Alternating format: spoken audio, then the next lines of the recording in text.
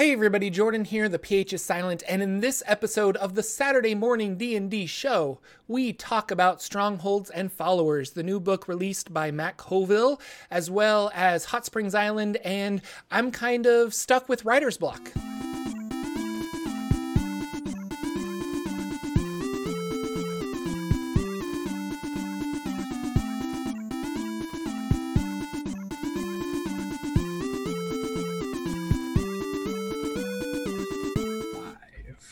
Hello, ladies and gentlemen. Welcome to the Saturday Morning D&D show. My name is Jordan with a silent PH in the middle, and I am joined always by my wonderful co-host, Sir Lucian, over there at Sir Lucian Gaming. Say hello, sir. Hello, everybody. Welcome back to another awesome Saturday morning, and we got a bunch for you. It's going to be fun. Yes, so we're streaming on both YouTube and Twitch, and people in the YouTube comments are like, you fixed the whole internet? It's like, yes, I did. I fixed the entire internet. Nobody will ever have a problem again. No problems for the foreseeable future of the internet. And you can quote me on that, 12/15/2018. No, sure. Don't ever do that. But no, basically, I upgraded my internet, so we should not be having, because it was weird. Sir Lucian and I did a whole bunch of tests afterwards, after the last stream, and we found out that Zoom just takes like a certain amount of bandwidth, that it was pushing me over the edge of that. So upgrading my bandwidth, I'm good to go. And it should be awesome because we're having 0 dropped frames. So I'm really excited. That's what we want. No dropped frames. I might get 1 or 2 here or there, but I think my settings have been fixed since the 2 months ago fiasco when I started messing around with them in OBS. That's the other thing. We're using OBS, so the settings can be widely ranging, and it's sometimes like this crazy. You can go online to try to find what works, but you just never know what works for your system, because it has to be set for your system, not versus like it works for everybody. So once we got those things, it feels good now. And we are a Dungeons & Dragons talk show. So if you're catching us either on podcast format or YouTube, or you're catching us live here on Twitch, that's awesome. And we kind of just talk about Dungeons & Dragons, things that are in the news, and then we kind of cover our own campaigns and what we're learning from those campaigns that we're running, because it's kind of encouraging to find out that other dungeon masters might be having the same problems that you're having. And Lucian and I obviously are dungeon masters, and we run into lots of problems while dungeon mastering, so It's quite exciting. But news, probably the biggest news that came out this week is Strongholds and Followers. A PDF, a book, I guess I should say, but we got the PDF that we've been waiting for like a year, maybe a little under a year. Like, how long has it been? It's funny because it was like right near the start of this show, because Matt Colville came on our show as one of our first guests. It was one of the first few episodes, like episode 4 or 5. So it was very early in the show. He came on and he talked to us for an hour and a half about this Strongholds and Followers. And me and Jordan have been huge fans of Matt for a while and his channel. And it was cool to have him on. And then we both were Kickstarter backers. And it's been a while. They've been working on it, but it's been a book that is chock full of stuff. 242 pages of goodness. And so this is why it's taken that long, because he didn't just give us like a little thin pamphlet to add into your 5e. He's given us a full-on Wizards of the Coast style or quality book to say, hey, here's a bunch of stuff you can add if you want to your campaign. And I'm loving it, reading through it. I mean, I've just been reading through it for the last 2 days, and it's been great. Well, and I know that the Kickstarter had a whole bunch of tiers, and he's like, we're going to do this and this and this, and they unlocked everything. But like, I guess it's been over a year, and I kind of just forgot about that, because going into it, there were, like, I didn't realize there were going to be monsters, and like the amount of monsters that he had, the amount of magic items, and the amount of like just content in the book is really crazy. So it is divided up into a bunch of different little sections, and you have like the sections on followers, and the sections on strongholds, and the section on monsters and magic items, and like they're going to get into, I didn't finish reading the whole thing, I'll admit, but like, there's like war rules, right? For like large scale battles. At the very and end, stuff. warfare at the end. And an adventure and siege. That was the other thing that I was surprised about. So it is chock full. And like I noticed Cyberwolf's talking about, did you see these rules yet? And I was like, the things I focused on so far have been what I can add as a dungeon master to my game. But there's a lot of things even a player would like this book for, because there's a lot of stuff your player might get if you decide to build a keep and you take this book to your dungeon master and you say, hey, I got this cool book. It's done by this really cool guy who loves Dungeons and Dragons. Would you think about maybe adding it into your game if I wanted to like build a keep because my guy's a warlock? Using Cyberwolf's example here. And I think it'd be cool if somewhere in the game I could fit that in my downtime or whatever. And here's the cool stuff. And then, yeah, when you build that keep, you get followers for your warlock and you get abilities that come from that. There's mechanical reasons and advantages. And it just gives you this really cool, stronger character for sure. But it even says in the beginning of the book, hey, dungeon masters, be ready to break, up the difficulty for your players, because these things are going to give them some really cool powers and things, and you're going to have to kind of compensate for that, because this is going to be different. This isn't about a full-on balanced system or anything for the most part. But he's like, you can do it. You're a great dungeon master. So I love the way he wrote that. And to be clear, they did play test this. So it's not like it's like wildly, absurdly broken. But you are, just like giving your players magic items, if you give them these extra abilities because they have a wizard tower or a keep or something, it will translate into a more powerful character. That you as a dungeon master might be like, I have to throw 3 of these monsters rather than 2 at my players to make it a difficult challenge. So something that I think all dungeon masters deal with, and I know I am dealing with, especially after my last big battle against my evil King Necros, evil wizard guy at the end of my tomb. And my players, like, they have so many magic items, and I always forget about all the magic items they have. So when the cleric pulls out her wand of lightning and ends up doing like a crap ton of damage to the guy, I'm like, oh yeah, I gave you that. That's I should maybe make a lightning resistant wizard next time. So he did not take well to that lightning. No. And it's just amazing the amount of stuff in there for a dungeon master who's looking for things that not just add like mechanically. You might be thinking, okay, I can add these things mechanically, but reading the way he writes the book, it's like he's talking to you. He wrote it in a very informal way of it. You can hear Matt's voice behind the words. It's like talk with dialogue more than it is like a manual. And then not only does he say you can have a keep, but he talks about the reasons you might have a keep and the cool things that come with it, but the problems that come with it. The idea that you raised a keep and now everybody in the surrounding lands looks at you and goes, well, wait a minute, there's a power rising here. Yeah. How do I feel about that? Do I not like that? Do I want what they have? Is that infringing on my lands or something? So all of a sudden you get sucked into like these political intrigues or the problems of the land between the kingdoms and the barons and the counts and the dukes and the evil who's-evers. And they take notice of you. Like before you're an adventuring group, that evil lich might not even know your name, would never even care about you until you broke into his house and tried to steal his stuff.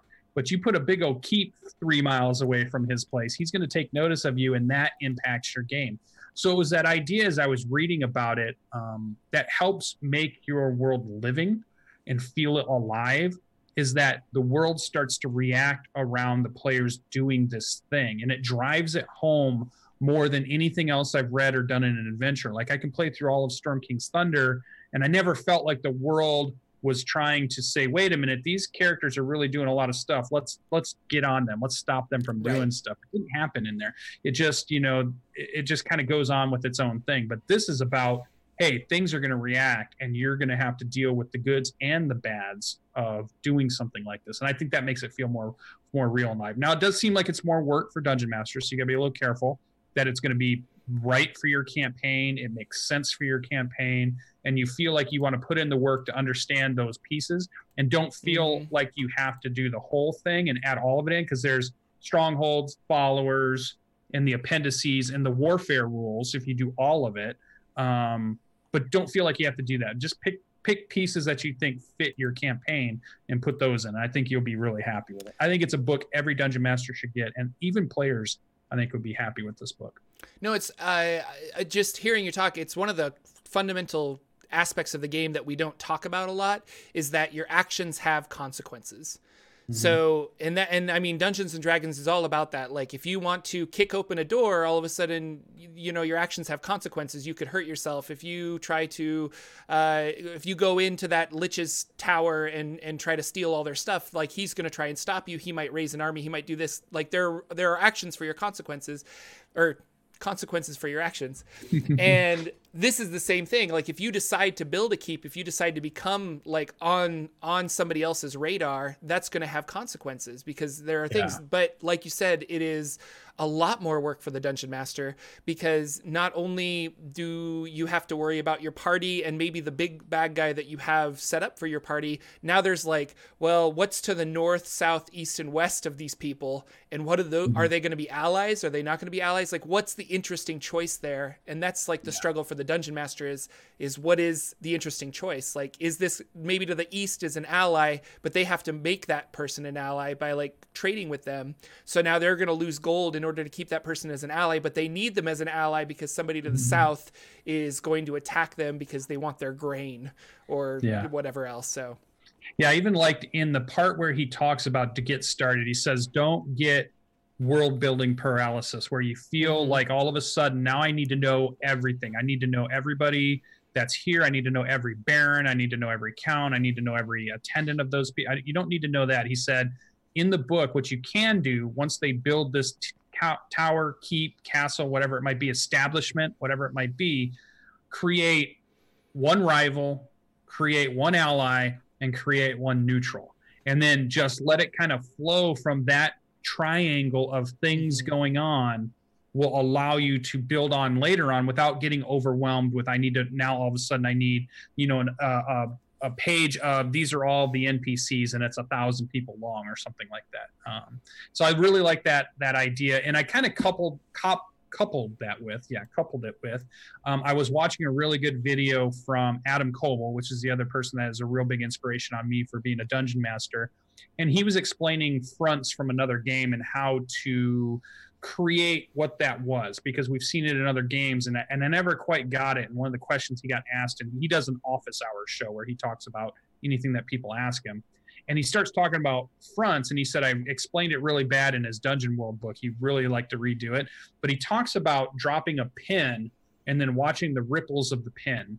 And the idea is that you're not building the world and then you're dropping the players in it, is that you put the players where the pin is and you let the ripples decide what you're going to design. So you only design what you need when you need it. And I like that analogy of the pin drop. And when it drops and you've got the ripples out and you like, so they start out in one village and they're doing some quests and adventures and they're low level and things are cool. And the ripples start to die off. They know about all this little surrounding area. You haven't really need to create anything new. It's all pretty good.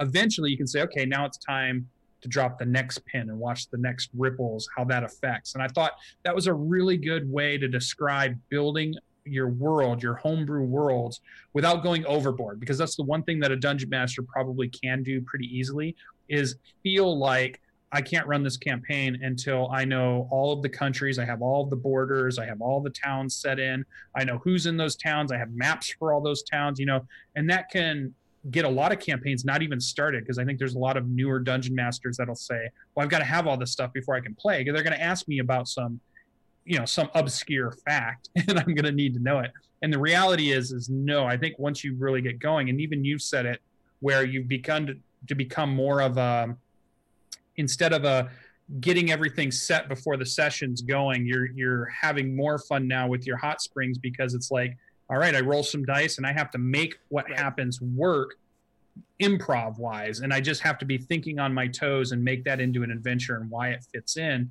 versus spending 10 hours before the session starts and, you know, mapping out every road they're going to possibly go on. It's more reactionary. Like, are you going left or right? You're going left, and then you decide what happens by going left. And it's spookier. Like, I admit it's not safe to know. It's safer to know every aspect of the world, and you feel more comfortable that way. But I think there's like a thrill to being a dungeon master that is taking that reactionary method and just being like, I'm not sure what my players are going to do.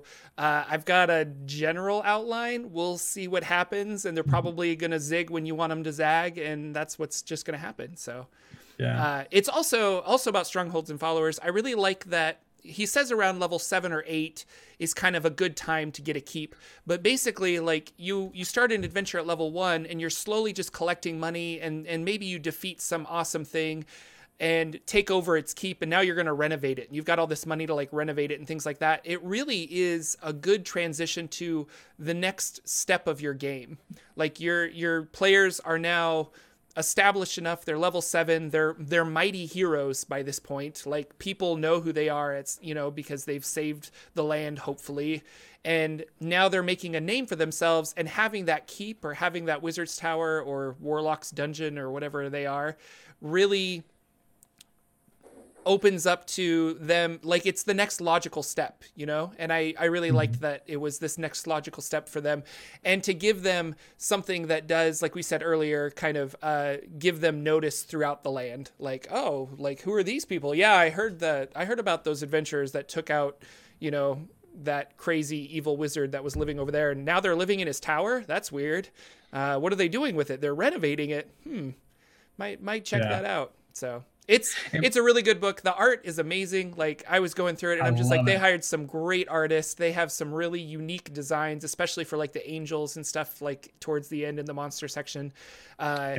It's really well done. Like, I think he knocked it out of the park. Like, I don't know what I was expecting, but it went above my expectations. So right.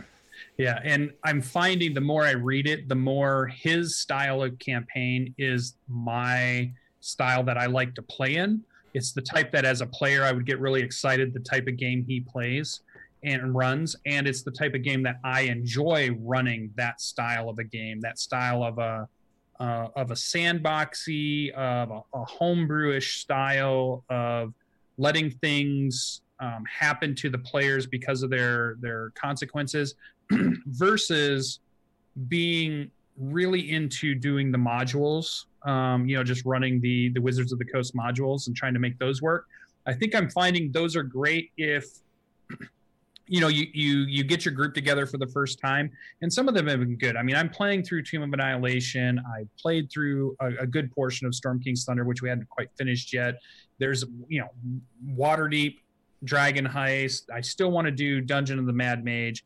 And I think I want to play through those, but I feel like now I'm really learning my styles of Dungeon Master is more to be the homebrew style Dungeon Master. And I think I'm going to start moving more towards that, and maybe a little bit more away from running the pre-made Wizards of the Coast dungeons, because I just feel like there's a lot of creativity and there's a lot of excitement in trying to figure out, well, what happens next to these players because of what they just decided to do. Mm-hmm. No, 100%. I read a review of Waterdeep Dragon Heist recently, and in the review they were saying that it was completely on the rails and you shouldn't buy it, and that it's a decent adventure, but at the same time, like, your players have to go from A to Z and there's not a lot of wiggle room. And for an experienced dungeon master and for players that think outside the box, it's not necessarily that good of an adventure. Now, I haven't read Waterdeep Dragon Heist, and I actually really want to play it because it sounds really fun. But I get what you're saying. There's a certain time where if you've done that enough, you're like, what would be more fun? Like, you start reading the adventure and you're like, what would be more fun is if they like stayed in Waterdeep and became like the new Masked Lord of Waterdeep or something like that. Like, you have ideas that doesn't fit into the puzzle pieces of the adventure that you have. And so there's nothing wrong with taking an adventure like Tomb of Annihilation and then all of a sudden going off in a completely different direction. And I'm actually experiencing that a little bit with Hot Springs Island, because I can play Hot Springs Island exactly how I've been playing it, but there are, and this is a little spoiler to some of my players who are probably watching, but there are portals within Hot Springs Island that take you to other planes of existence. And the game pretty much says, like, if they go through these portals, good luck, Dungeon Master. We don't have anything for you, so go ahead and, like, prep an adventure on this other plane of existence. And to me, that's like, well, I mean, that's awesome. But at the same time, if you're a new Dungeon Master, it's kind of like, well, I need things to help. So I don't know.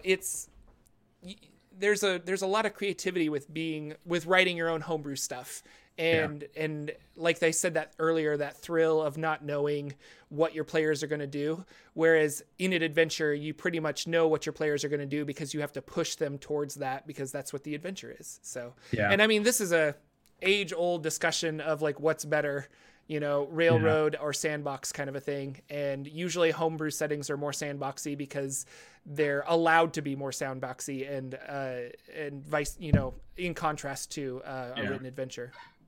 Yeah. And it's not to say, like you said, it's not one way is better than the other. It's finding what is your style and what is the thing that you enjoy running for your players, and that the players that you have gathered enjoy playing, because you got to match them up. Because I had that, we talked about it last week, where I was playing a very tactical, very lots of combat style campaign, almost a harken back to the old school of just dungeon delve, nothing else in it. Not a lot of RP moments, not a lot of backstory getting worked in. It's just fight. And I love that. For me, that's what I like to play. I like to be tactical and move miniatures around and figure out ways to use my abilities. But I realize the players I've gathered, they like to RP. They like these moments where they get interactions with NPCs, not just beat everybody over the head that they come across type thing in this dungeon. So it actually went off the rails because all of a sudden the style I enjoy running was not matching the style of the group of players I had formed for that campaign. So you got to be careful. You got to always, you want to run what's fun for you, because if you don't, you get burned out if you're doing something you don't like. Yeah. And you want the right players who enjoy the thing you're running. And you have to find those players that enjoy the style you like, because you might, even though they're a great player and even though you're great friends, they may want a different style of game than you're running. So just don't know. And I was talking with my gaming group about this because we're at kind of a stopping-ish point. And I was like, what do you guys want to do next? And some of them are like, we'd like to keep going with this adventure. One of them really wants to play Tomb of Annihilation. And those modules really remind me of like a shared experience that you have in like video games. Like you find somebody, you meet somebody brand new, but you've both played through all of the God of War series, and you instantly have a connection with that person. Yeah. And it's kind of the same thing. Like, oh my gosh, you survived Tomb of Annihilation. What did you do at this part? Like, we died here, or we did this and we had to resurrect this. And like, how'd you solve the death curse and blah, blah, blah. Like, that's really exciting and really cool to have that shared experience with a complete stranger. And I like that modules do that. And so one of my players kind of like, well, we talk about all of these really cool modules, but you don't actually run them. It would be cool if we could like have that experience and play through them. And I'm like, no, you're right. And I buy them all and then I don't run them. So yeah, I should use these books that I'm buying. But yeah, so I guess that's the key, right? We're all buying those books, and yet how many of them are we running? Like I've got them all at the moment for this past year, and I ran like one of them and I played in the other one. So yeah.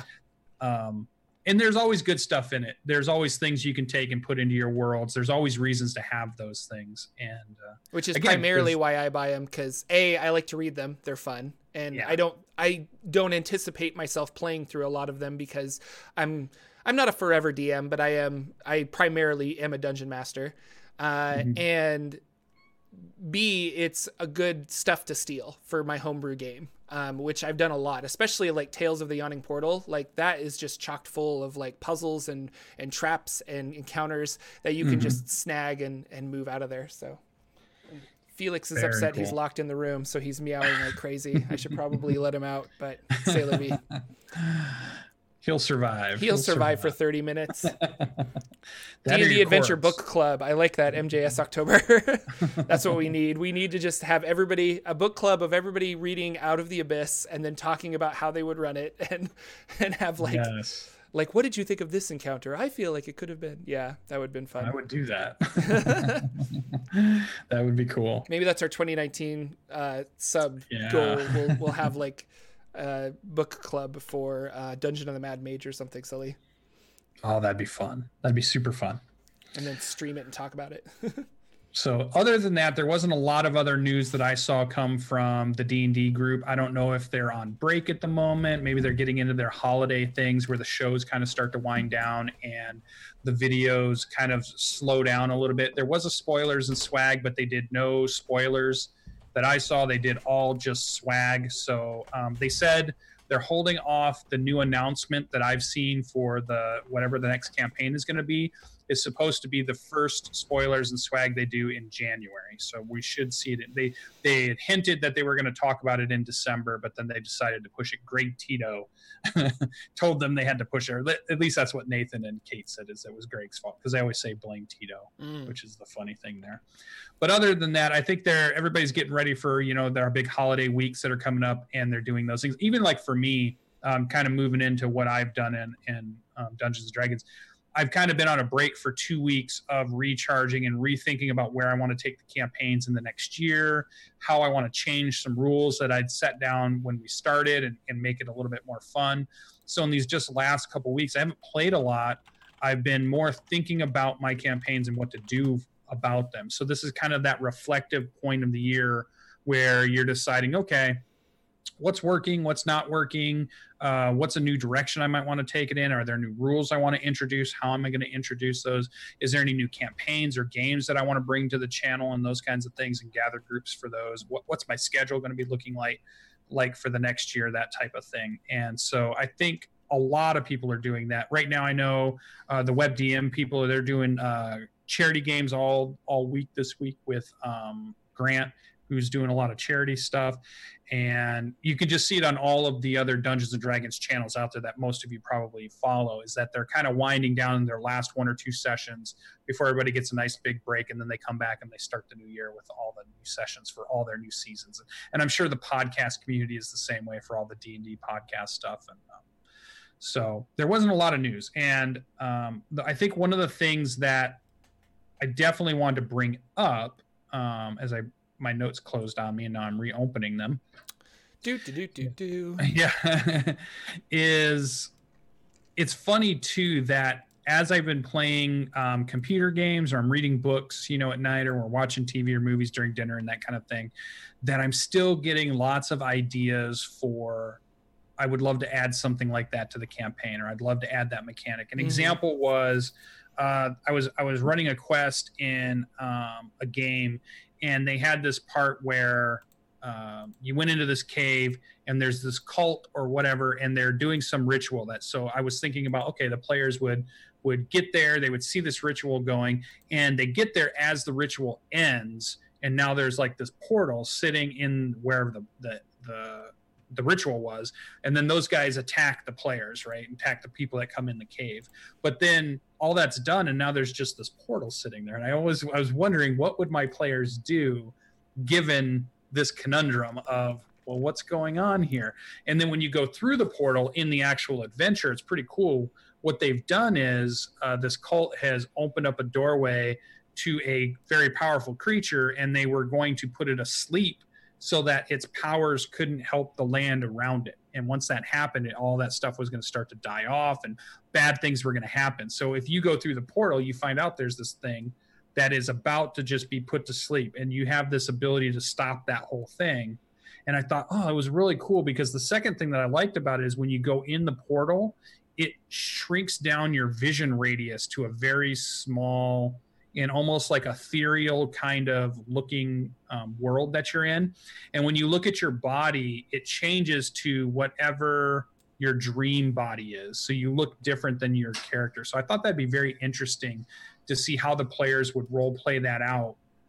This idea of, okay, you're in this new world now, and what does your dream body look like? What is the thing that, your character is? And then now they move around and they can act in it. So I thought adding really cool mechanics that came from a video game, I thought, how would I add those into a Dungeons and Dragons game? Or even just, how could I add this quest wholesale? This, hey, you need to go do this to help this person to get this, and it all kind of winds around, and then, oh, hey, that guy was a werewolf the whole time. It was great. It's like, just something really cool about finding inspiration in other mediums was a big thought on my mind all week this week. And I just encourage Dungeon Masters to really reach out. If you're playing a lot of games, don't forget to keep reading books and watching movies and watching TV shows and playing other video games on your off time. And it helps feed that creativity that you will use and then put back into your game wholesale, or even just pieces, or it might just make you think of something and go, oh, you know what? I really want to put a Cthulhu-esque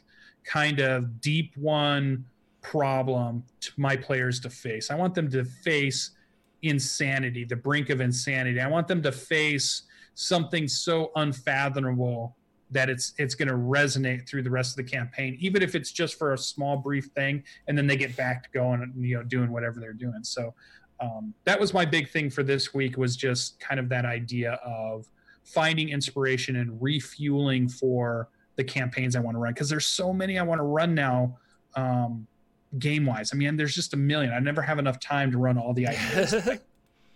Yeah, no, for sure. I just got the video game. I want to say it's not Gris, because that's not how you pronounce it. It's French for gray. I think it's not Gris. It's I can't remember how to pronounce it, but it's this new puzzle platformer game where like the world colors have been sucked out of the world, and you have to like go and collect all of the colors again. And just something simple like that would be a really interesting D&D quest. Like you walk into a town and this town is black and white, and everybody's very like melancholy, and like, how do you solve this problem? Like, what's the puzzle there? And maybe it is a puzzle rather than it's just a fight that they have to do. Like they have to go around and collect various shards of color and put them back in the right order, and you can make interesting puzzles. And so even like something, Gris, is that it? Gris? Thank you, Mr. Bidwell.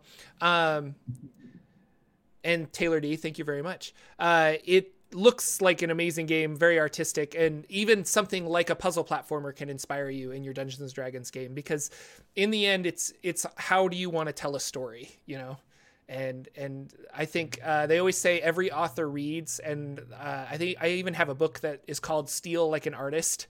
So go out there and be inspired by all of this stuff and take it and make it your own, So yeah. So other than that, the other thing that's been kind of consuming up my schedule is I'm getting ready for the 2019 year, and that has brought about several projects that I'm working with people and deciding when do we have time to do them, when do we want to do them, how is it going to work, where is it going to happen, all this kind of stuff. So there's a bunch of things that everybody, that I've been kind of trying to get up and running for 2019, and that's also the other thing that's been taking up quite a bit of time. But I hope to get back to gaming, because I keep reading all these cool books. So I just been reading Strongholds and Followers, and now I want to run a campaign that's based totally on just that book and the things that made me think about the way he was doing it. And then the fronts that I was talking about with Adam Coble, and I was reading The Fall of Delta Green, which was a very modern 1960s, but it has Cthulhu-esque and all kinds of like X-Files and kind of stuff. And I thought, that'd be a really fun campaign to run. And then I've been watching a bunch of videos on Spectaculars, because I did that Kickstarter, and that's a superhero game. And I'm like, I still want to run a superhero game so bad. Like I love superheroes and comic book stories. And I want to gather a group of players that want to play through some really fun comic book kind of stories, X-Men style or Avenger style stories. So there's a bunch out there, and I keep getting new books, and I keep doing more. I just did AI Becoming, which was another Kickstarter that just got successfully done. That was by Anarysys. And so that one's about becoming AI, in this really cool kind of cyberpunk feeling story. And I think that would be fun to run, or more Kids on the Bike, or more Tales from the Loop, and that kind of stuff. So there's just always so many things I want to run, and just not enough time. But that was about it for me this week. Campaign didn't progress too much further. I do want to run games through the Christmas holiday. So I'm hoping I have players who don't do a lot with their families, and are like, hey, I've got a free afternoon. Well, let's play all afternoon, and let's just do some real Dungeons and Dragons. Okay, here we go. Contact this guy. His name is Jordan. It's kind of weird. There's a PH in the middle. But McClancy Waddle Volume 3. Yes. The Stronghold, where we take over a castle and build my church. What would the church of your character look like? Or what would that even be? There would be spikes involved. Yes. Yes. Possibly whips. It's getting really kind of in a dangerous area, but it would be really cool. Let's be honest. Yeah. Oh man, that's such a fun character. It would be fun to play that again. So, but no, like honestly, my day job, I have like a whole week off And so I'm just like, I guess I'll just kick back and read some books, maybe do this. I'm trying to get some people to play some games, so maybe we should play something online. That would be really fun. I would facilitate it. I would run it or play in it for sure. Sweet. Let's do it. Call it PB. Get her on the phone. Heck yeah. So what did Jordan do this week? I saw some notes in the show notes. So it was obvious Jordan ran some games and played some games. 2 games in, yeah. So first of all, well, we had the big fight against my big bad guy. And so that was epic and really, really fun. I changed some things around to make him a little more difficult. So players fell into this area. They had to kind of do a small little puzzle that was pretty simple, but there was a riddle of when did people die? This riddle was like, so-and-so died first, and then so-and-so died after this guy. And they kind of had to go through and figure out which person died in which order. And then the last one and the last one to die was me. And they found 8 coffins, and one of the coffins literally had the name M-E on it, like me. And so they went around and they lit these little braziers to illuminate like which ones died in which order. And they lit the last one, which was me, which spawned this King Necros to sit on his throne. And they asked him a bunch of questions. The role play was kind of, and I blame myself, but my players didn't really know what questions to ask because they have only experienced him through paintings and murals within this temple. So they haven't really had like a reason to be like, well, what's your goal? What's your motivation and things like that. And so we kind of had a conversation there. Ultimately, his goal is to enslave the people of Faerun. So they were like, well, we have to put a stop to that. So they had the battle. In order to make my guy a little bit stronger, I added some things that he had, animate objects and true polymorph as spells. So he animated a giant snake statue that walked around and started hitting people. And then he could teleport throughout the dungeon, like 30 or 40 feet. So just enough to get out of range of people's full movement. And so he could kind of be on the side and like throw spells and things like that, which was really made the fight a more difficult because he would teleport around and they would be like, well, I guess I can't reach him. So I will instead like attack this giant stone snake because they were like, what do we do? Like, I can either do some damage or I can run to him and he'll teleport again. We're not sure what to do. They took down the snake, and then I ended up true polymorphing a stone slab into a demon. And the demon was then attacking all of them and doing a whole bunch of extra damage and things like that. So ultimately, they destroyed our evil King Necros. He, instead of dying like normal, he started turning into sand. And I had our cleric make an Arcana check, and she recognized that this was the Simulacrum spell, and that he was actually like a simulacrum of the actual King Necros, where they're not sure where he is. And the entire pyramid started floating into the sky. So it rose up. They fell out the bottom of the pyramid and watched this thing just like fly to the sky. They ended up doing some scrying magic with the NPC quest giver that had like a crystal ball. And the real King Necros is fine, alive on the inside of this floating pyramid that is now heading towards the city of Wasat to probably destroy it. They're not really sure what his intentions are. He wants to enslave all of Faerun, so they're not sure if he's going to go in guns a-blazing or if he's got some other way of doing it. But there are undead archers all over this pyramid, and so it's pretty well defended. And that is kind of where we left off. And what I wanted to talk about today, as I regurgitate the entire adventure that happened, is I've got writer's block. I'm like, not really sure where to take this, because originally, let me back up. There is a portal on the inside of the temple, and they walked into this room that has this orrery device that could like basically put some lenses down, and it would shine into the portal and open the portal to a specific plane of existence. And that's kind of what King Necros has been doing, is pulling in slaves and monsters and things for his dungeon from all of these different planes of existence. Now, I was fully expecting my players to activate that and to maybe like go through portals or explore it, but they decided to not touch it at all. So I had this idea of like, well, I'm going to send them to the Shadowfell, or I'm going to send them to, they're basically going to go plane hopping. They're not interested in that. And so their goal is to still get home, even though I gave them a way out. I said, King Necros is like, I can send you home through this like portal thing. And they were like, but we don't want anything to do with that kind of a thing. So I don't know. I'm not sure what the next logical step should be. And I'm hoping that my players they want to go stop the pyramid from attacking the city. But after that, I'm not sure. And so it's kind of like they're going to go dive back into this pyramid that they have mapped out so they know where to go. They'll probably have a couple of encounters. Do they reach the real King Necros? Does he flee through a portal? Do they chase him? What do I do? Yeah, and I thought Skull Dixon was pretty funny because he was talking there too. He's like, he's so powerful that they got to use time travel to go back and kill him, which is the common thing for. Oh, that would be fun if they could figure out some kind of. Because there's always two ways to fix all problems, right? A nuclear bomb or time travel. Those are the only things that ever fix anything, and we all know that from every single movie and every single plot line that we've ever seen. But I was thinking it was funny because you've set this up in a way that I remember when we started talking about it. There was that old idea that you were going to bring him into Spelljammer. I thought. Yeah. That kind of went to the wayside a little bit because I was focusing more. Rising, yeah.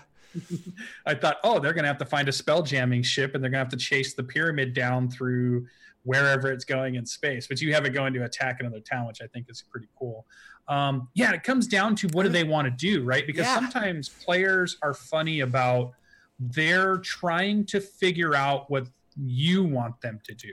And I blatantly have one player who does that. She just straight up asks me, like, what are we supposed to do here, Jordan? And I'm like, I really want to know what you want to do as opposed to what you think I want you to do. Yeah. Yeah. I've had that trouble with a few of my players because they're just like, they feel like they're fumbling around. They're like, and I'll talk to them after the session and they're just like, we can't figure out what you want us to do. And I'm like, I don't want you to do anything. I just want you guys to do what you think your characters will do.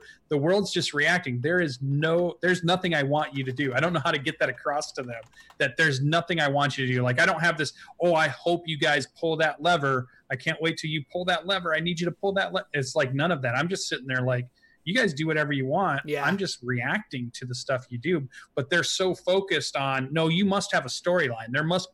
We must have missed a clue because we can't figure out where you want us to go next. I'm just like, stop doing that. Skull Dixon had a really good point. He said I should have each of them write down 3 things they want their characters to do, or to basically get from the campaign. Like, what do you want to accomplish? And then I can pick randomly from those and try to craft a story around that. And that's a really great idea. So thank you. I almost feel like too, that you got to get these players home. I think that's the wrap up, because if you don't get them home, I don't feel like they're going to have the closure that they want to the campaign. Because if you do get them home, then you might get the idea of when you mention to them, hey, do you guys want to make new characters? Do you want to try to go another route? Do you want to go to a module? Right now, they're going to be wishy-washy because they feel like they never got that thing that they were trying so hard to get in the closure, right? Yeah. Because every campaign doesn't need an ending; it needs a closure. And that was another thing Adam was talking about this week.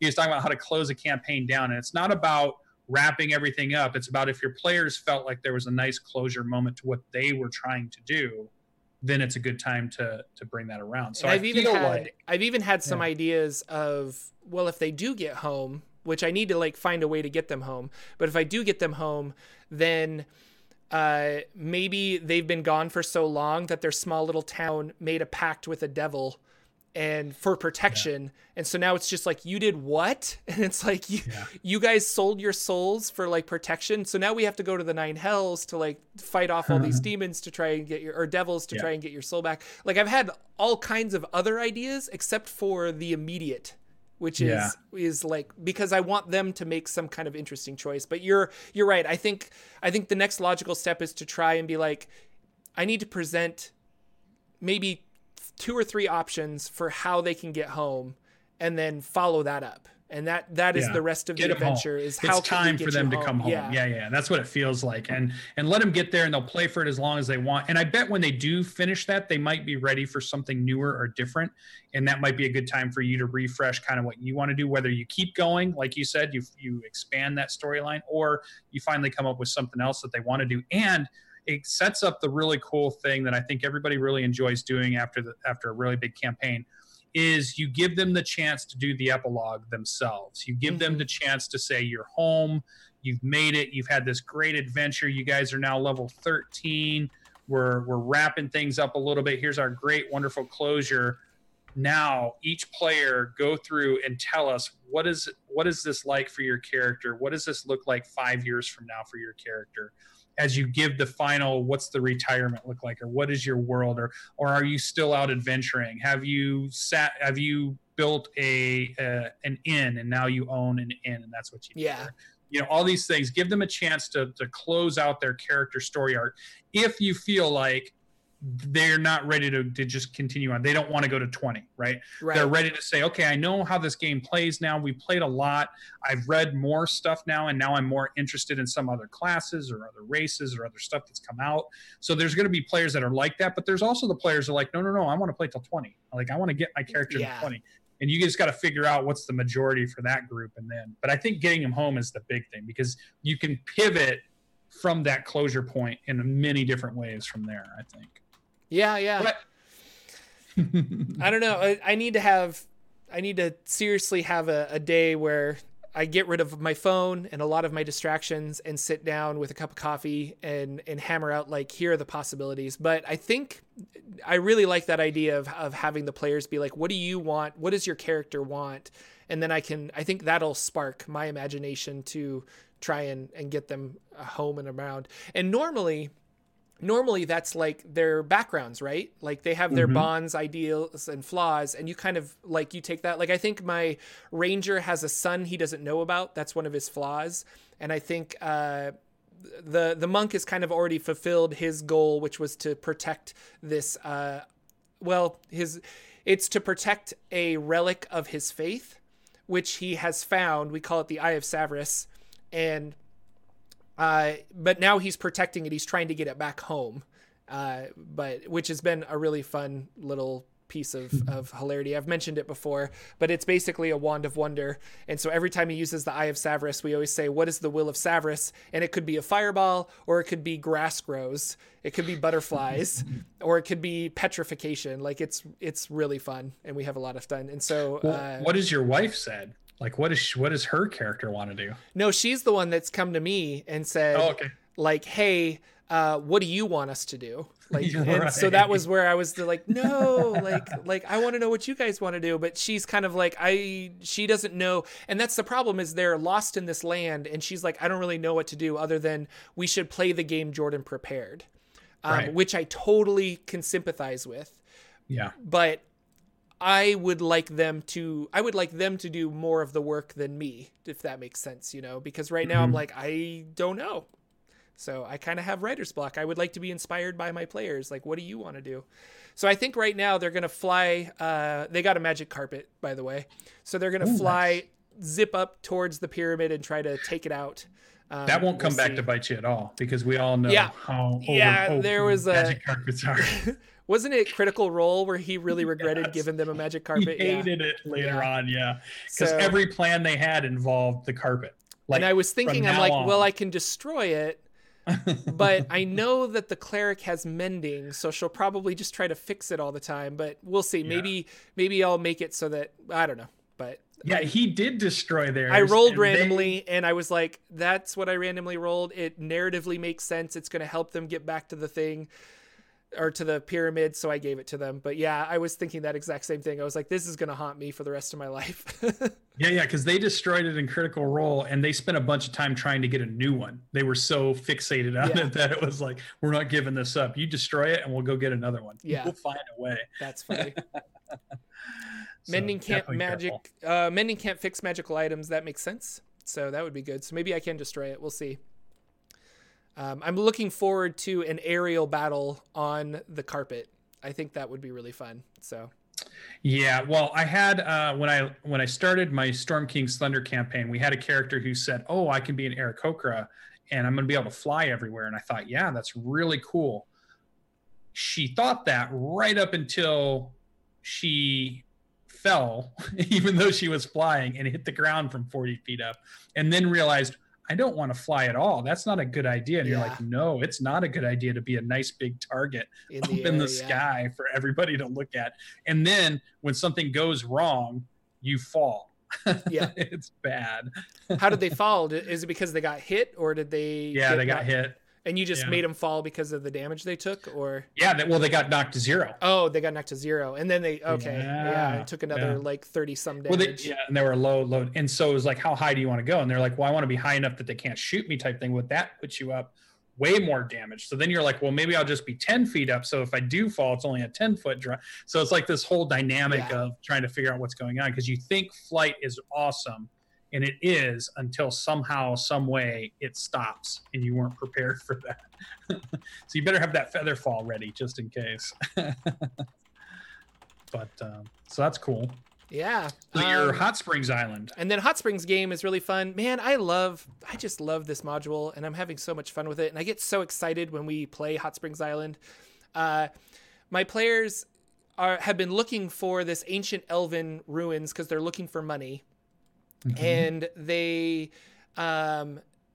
came to, it's called Hot Springs City, and it's basically, it literally is hot springs. Like it's there's boiling water coming off of the volcano that's being filtered down into baths, and you can take baths and things like that.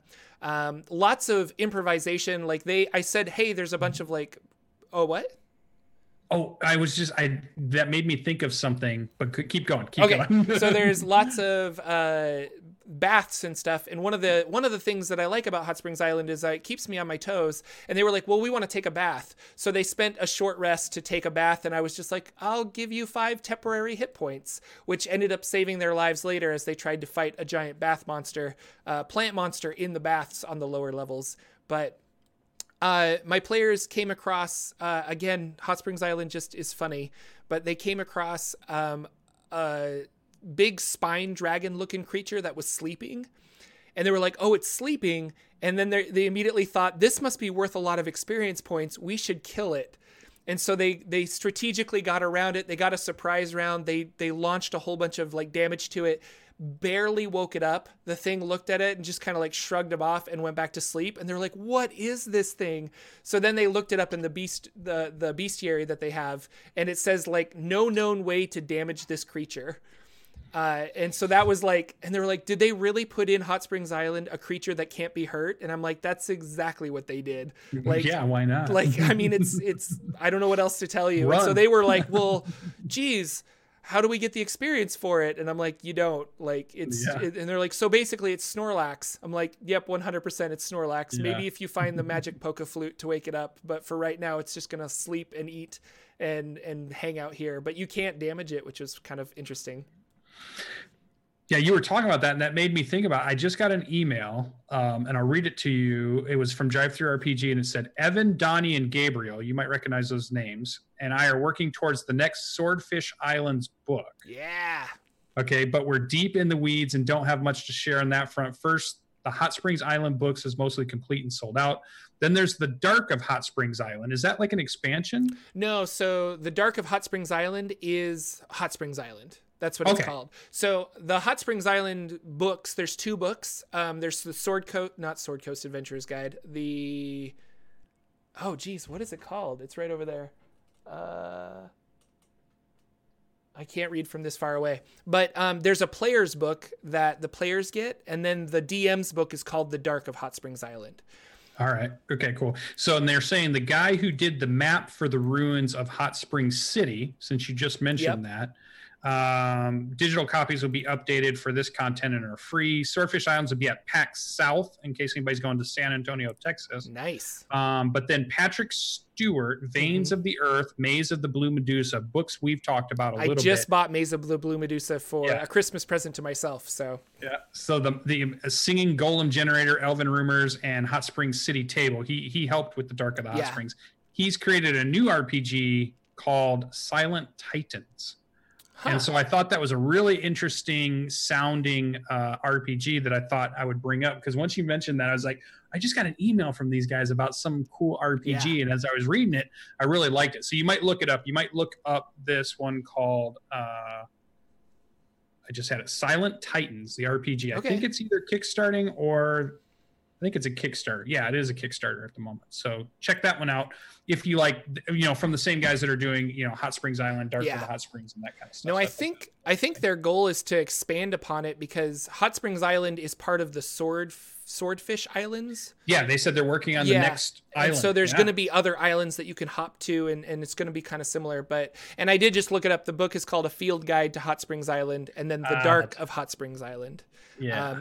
And it's called that because every area you explore, there is the surface level, like here's what you see, and then they always say, and here's the dark. And the dark is like the secret stuff or the experiences that the players run into or things like that. So there's always like a secret section that if they want to explore this area a little further, then they find the dark of that area of Hot Springs Island. So it's really well done. I mean, I know I just sing its praises all the time, but I'm having so much fun, and I love that I can just do that. So if you are interested in that, I think they are almost sold out of their last batch of Hot Springs Island. Not to say they won't make any more. And the PDF is always going to be available, so you can grab the PDF. But the physical book is just so nice. So I actually went and was looking at Maze of the Blue Medusa, and then looking at it, I'm like, I think I need this in a physical book. So then I went to turn around and bought it as a physical book, because just the layout of it,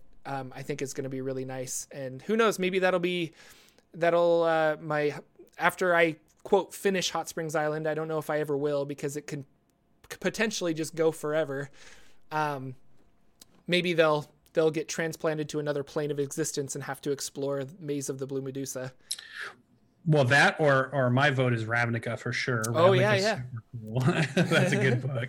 But there are a lot of those cool OSR books, and since it was kind of an OSR or a neutral setting book, it might be cool that the next thing you bring in is another neutral setting thing, to just keep it in the vein, because there's a lot of really cool stuff in that. And it's obvious that those players like the hex crawl version, the way the game plays out. Yeah. So they're having fun with it, and why not keep it going, for sure.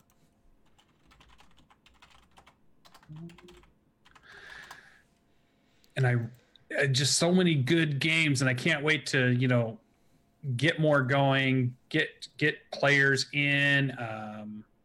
There's just so many stories that I'm still ready to tell or be a part of in some way, or have a character in. Or I was just even creating a couple of characters the other day, again, just because you sit down sometimes and you just have some free time. You're like, how can I create a character that was all water-based and had a lot of water-based kind of things, would be a really good aquatic adventuring kind of character, so I was just sitting down and trying to think of a Triton, or some type of human, almost like a marine, but it not in the version of like somebody who worked on a ship constantly, or who was a guard who would get onto ships. And then you could do pirate ship battles and ship battles, and how fun that would be. And I was just reading Hot Springs Island again makes me, I really want to run it as a Dungeon Crawl Classics game.